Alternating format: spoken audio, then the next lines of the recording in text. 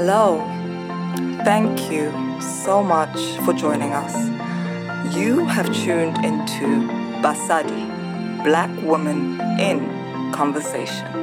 In this episode, we will be speaking to Ayanda Mabena about seeking counsel and therapy. Now, before we get started, we would like to give the following sensitive content warning. This episode explores mental illness, self-harm, and mental health. So, when was your first realization, if you had one, that seeking counsel or seeking therapy was something that was going to be very helpful for you? In 2007, I dropped out of university. I was at UCT and I went from university to a mental wellness hospital. That's where I was diagnosed with bipolar. At those early stages, I didn't understand what was happening with my mind. At times, I felt like I was possessed. Some family members thought I needed to go for, becoming a traditional healer. I was having dreams and visions. I couldn't make sense of it. And I was very young. And so in that hospital, that's when I started, seeing psychologists and psychiatrists. And that opened up the door for me when it comes to understanding myself and my needs in terms of my mental health. From then on, whenever I would have any challenges, I would seek out the correct counselor to deal with whatever issue I'm having. So if I need psychological counseling, I'll see a psychologist. If I need Christian counseling, I'll see a Christian counselor or a pastor. There was a time where I was having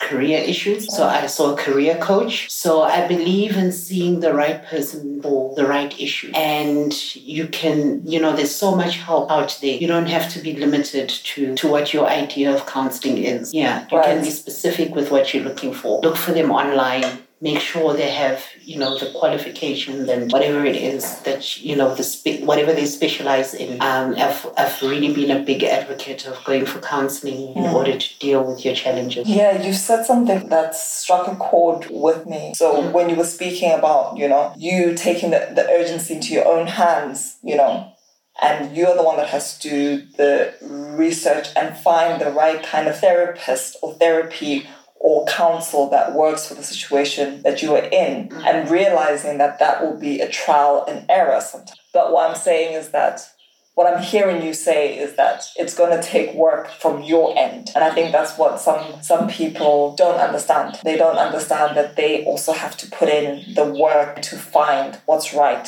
for them. And a lot of people don't realize that when it comes to therapy, it's a journey. And it has to come to a conclusion. Right. You need to reach a solution. A good therapist will talk you through from beginning to end. Right. And then at the end we'll say, okay, so what are the action steps that we're going to take now because we're done? I don't think therapy should go on forever with the same therapist. A good therapist will say, okay, we've come to the end. What are the next action steps? And let's take it from there. And then they can give you extended support outside of counseling. Right.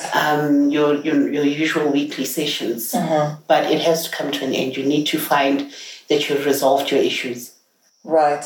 Yes. Right. That's very interesting. That's very interesting because I've had 5 different counselors for different things in my life, and all of them weren't using the same kind of approach to therapy. But I think hearing you say that, it makes a lot of sense because they were helping me through a situation and helping me through whatever trauma it was that I was sat with that was showing itself on the surface, in my everyday actions, in the relationships that I was having. I want to backtrack a little bit on your journey because there's something that I want to speak about. So when you were in UCT, the decision to go to therapy was your father's? It was my parents because when you have mental illness, it's always the perspective of people around you that witness, what's going on with you. you don't see what's happening. Wow, sorry, stop right there. Can you say that again? Because that is so amazing. It's the people around you that see the change in you. They can see that something's wrong. You don't see it because you think you're living your normal life, you know. And the thing with mental illness is that it's an ongoing struggle, I think, for life. Where you need to find the balance between these are normal emotions or these are emotions caused by mental illness. It's an ongoing battle. You constantly have to question, okay, I'm feeling angry today. Is this a normal anger or is it my bipolar acting up? So when I was in UCT, I think the people around me got concerned with my behavior. And then my parents, my father came to pick me up. And then I think they took me to church to speak to a counselor. And then the counselor recommended, no, she needs to go into mental wellness center. So they were also searching for answers. And so at the time, it was sort of taboo for Black people to be so open about mental illness. And so I think my parents were also searching for answers and trying to figure out what to do with this. Different people had different opinions. My family in KZN felt like this girl needs to become a sangoma, a traditional healer. She's going through this, the dreams, whatever. And my mother is a Christian and she does not believe in that traditional practices. Right. She's very practical. She said, no, you need to go see a doctor. And so that's how I ended up in hospital. How did it feel for you having the support of your family? You know, I always tell people that if I didn't take care of my health, I would be sleeping under a bridge, probably homeless, next to another homeless person. Support is so important and taking care of yourself is so important. And I was fortunate to have that support. You know, it was a journey we went on together with my mom trying to figure this thing out. It was tough for both of us, you know.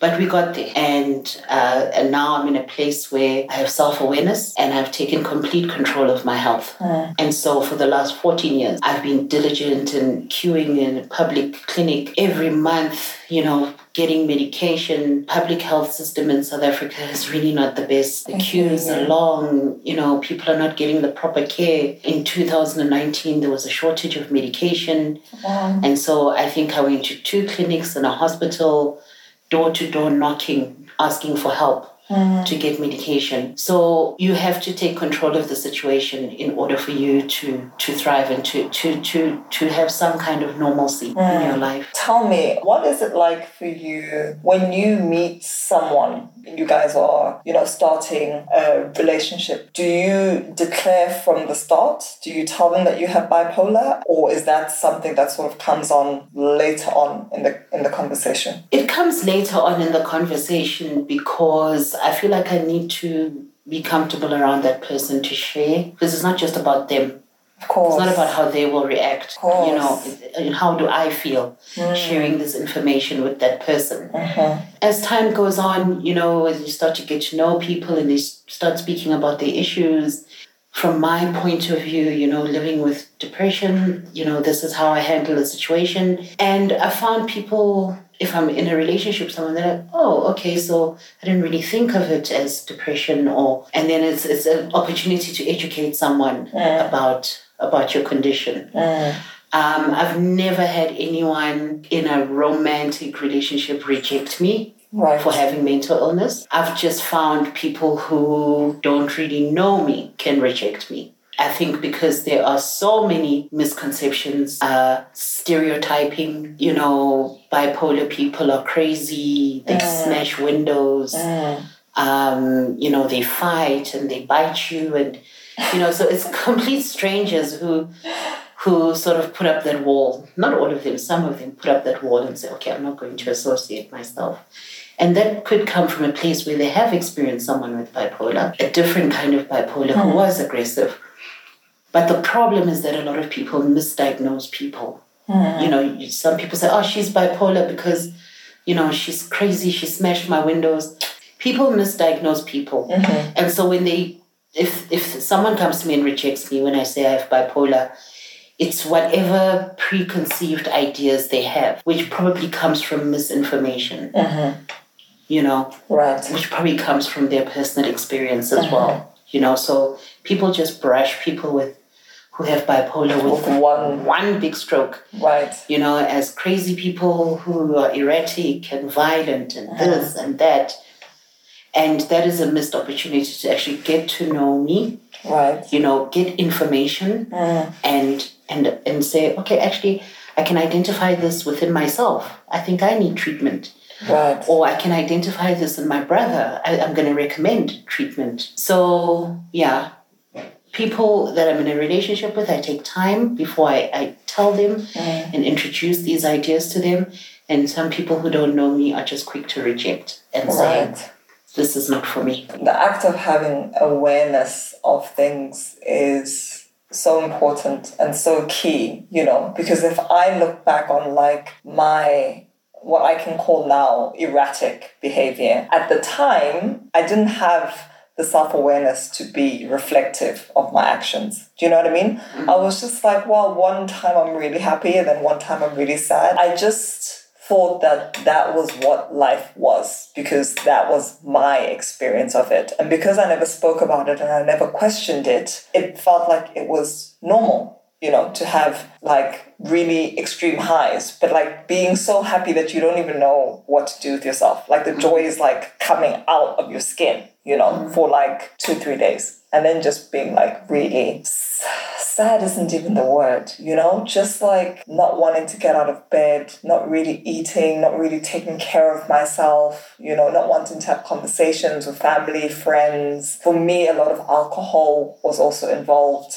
I just assumed that was what life was like. But it was maybe my early 20s, I also don't have my memory is really bad. I've got ways of blocking things out, but I know that something psychologically has happened in my head where I've just got blanks, long years of just being what happened then? There? Where was I? Who was I with? Was I taking care of myself? Because I was on autopilot and I wasn't present. It's really hard to remember those times in my life. If I think of a time where I can, in hindsight, be that was a red flag for me, was when I was I wanted to check if I was still alive because I wasn't feeling anything. So I turned on the oven and I put my hand in to just feel my skin burn underneath. And then I was oh, okay, ouch. I'm obviously still alive because that hurts.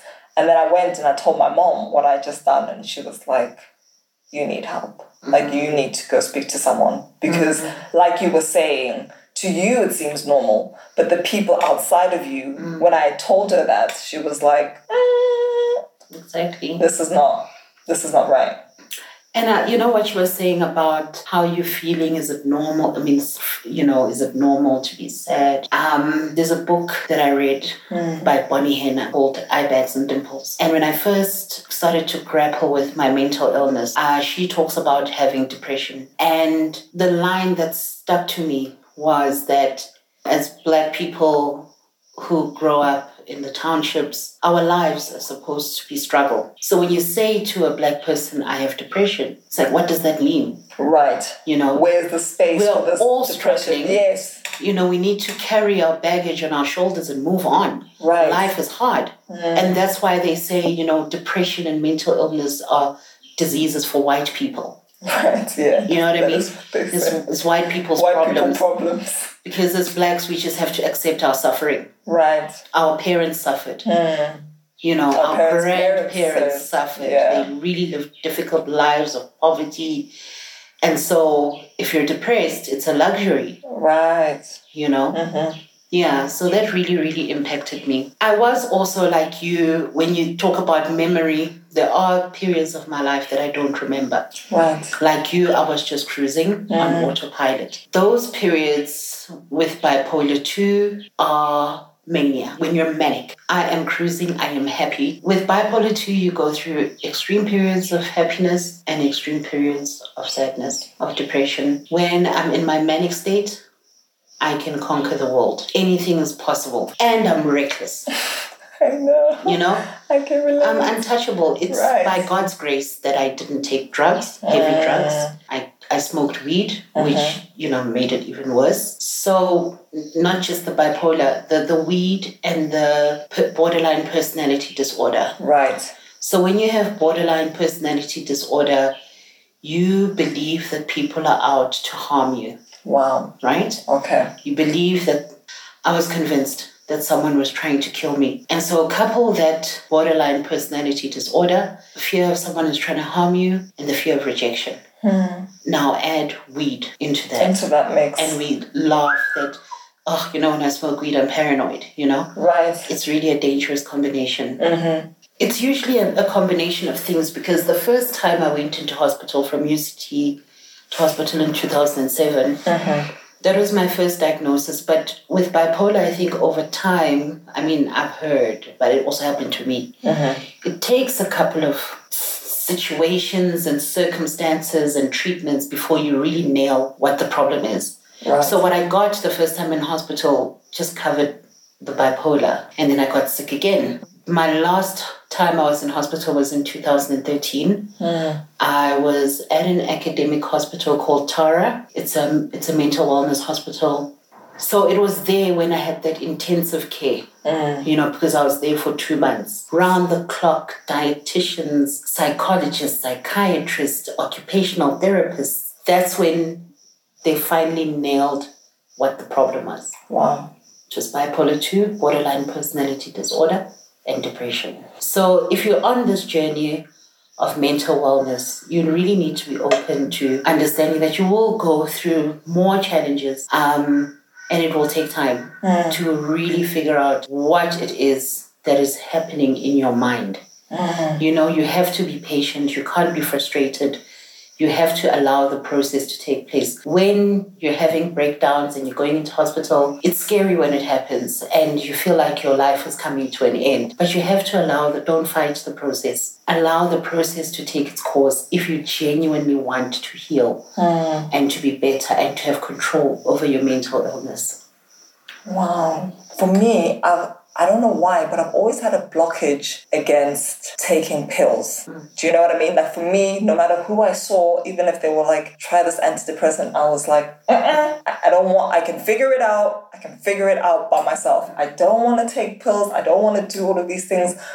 Because I think for me, it's like a fear of control, right? Because as soon as I take that, I don't have control over what it's going to do to your body, to my mind, let alone my body. I exist as a spiritual being. My body holds me, but what I'm more concerned about is my spirit, is my mind, is my soul. So I've always just been like, don't give me that shit. I don't want I don't want it. And I still stand to that today. And you know what? It probably is a hindrance, and it probably, I could have been much further down my journey. I have friends that check themselves into a mental wellness center. Right. They don't wait. No. A friend of mine will say, I've had a rough year. Work has been intense. I feel like I'm going to have a breakdown. I'm going to check myself into hospital. Wow. And just sort it out. Don't wait for the crash to happen. Everybody's crash is different. Yeah.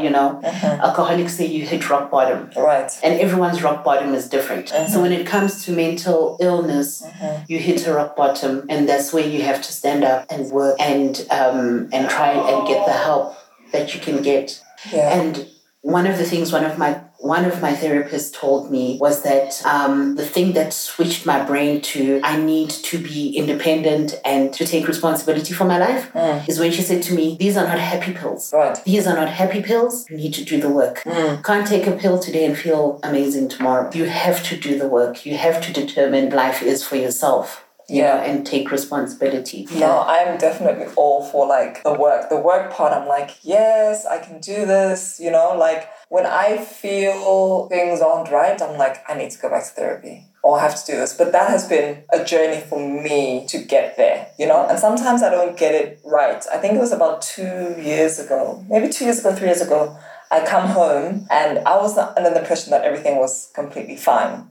And my mom and my sister, my brother, my one brother, sat me down and they were like, you're not okay. And I was like, what do you mean? Everything's okay. They were like, no, you go from 0 to 100 in 3.0, and your anger, for me, it was like, that was an indicator. That was like a step to the crash, and I hadn't seen it. I was, I thought this was normal. And by that, I mean my normal. And because we had had a conversation a couple of years prior to that, where you had said to me, when the people that love you and care about you, when they say something, when you hear it more than once, listen to them, because I can get easily offensive. Like, why? They're against me. Do you know what I mean? It's all of them against me. They're the ones that are unstable. They don't understand. It's always other people. And I didn't want to take the responsibility for it. Because we had that conversation years prior to my family having that conversation with me, I was like, I'm going to listen to them, right? Because even though I understand myself and I've been on this journey with myself for a very long time, that sometimes I won't always know. And I have to trust in the people around me to be able to be like,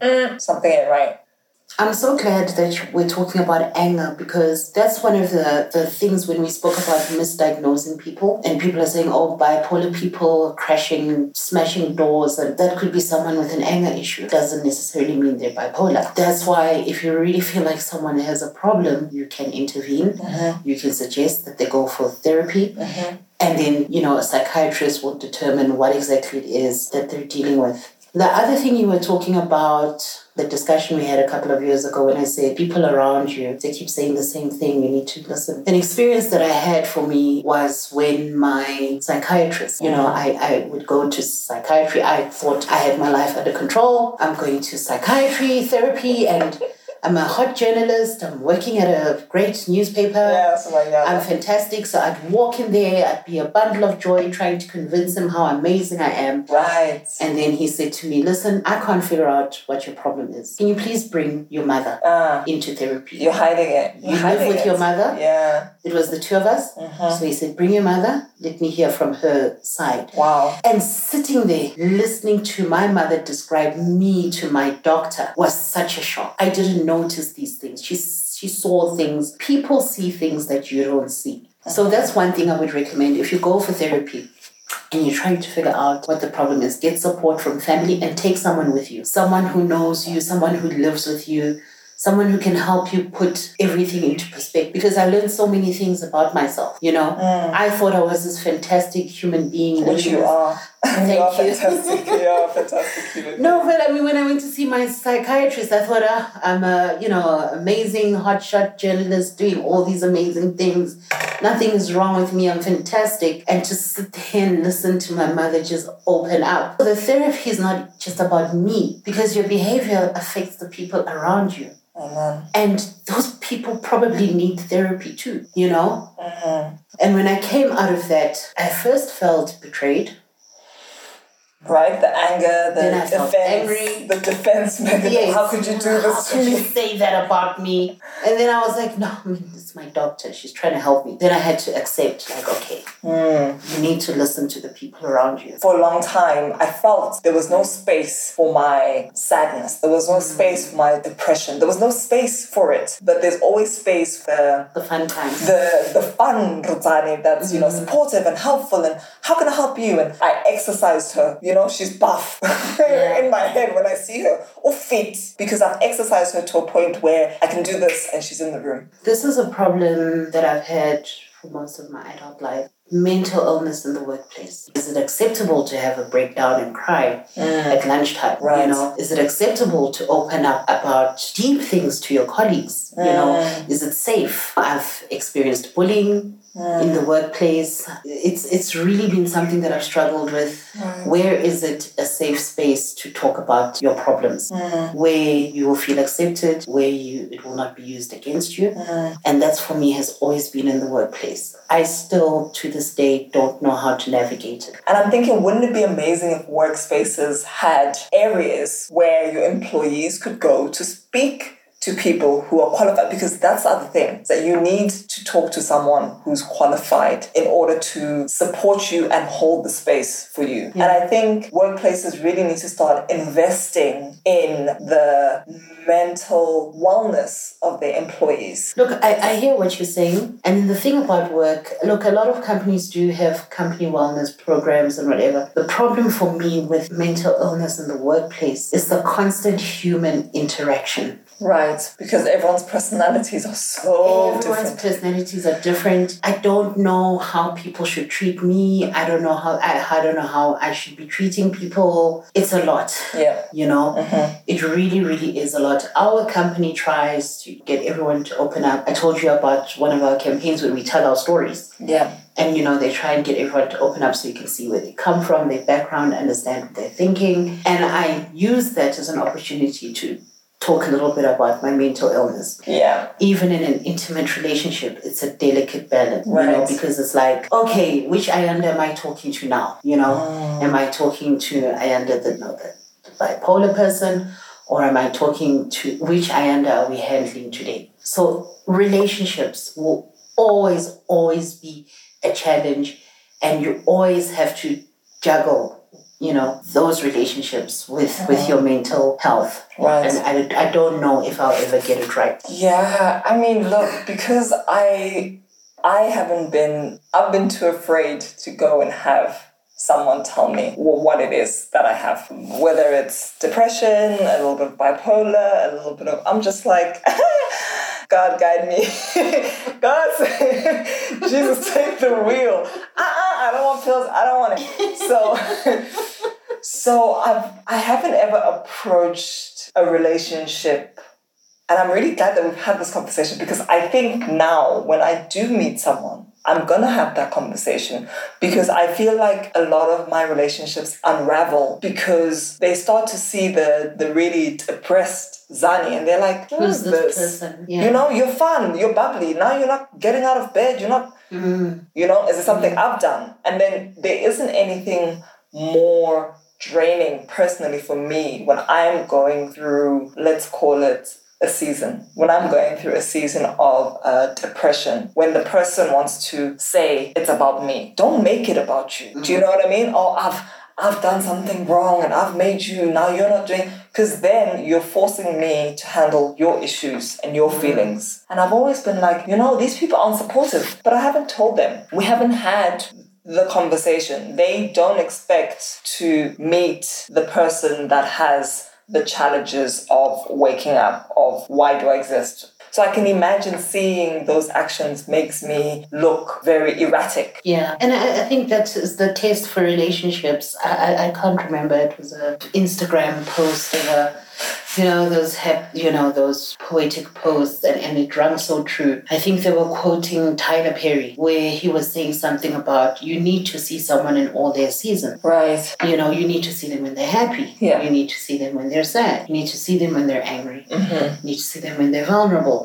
You know, you have to go through all of that. Everything. So I also get frustrated with my relationships where I get stuck in a season and it causes a breakup. Right. You know, and then I'm like, okay, we really didn't even make an effort here to get to know each other. But there's nothing wrong with that, because sometimes you cannot be emotionally available when that person is in that season. Right. If your partner is in a season of sadness, maybe I'm not in the right space to provide that kind of support. But your partner can't provide everything for you all the time, you know? Exactly. So you need to be able to have that conversation and have that acceptance if your partner's like, right now, I am not capable of holding you. Exactly. So what other support structures can we pull into place to make sure that you feel supported?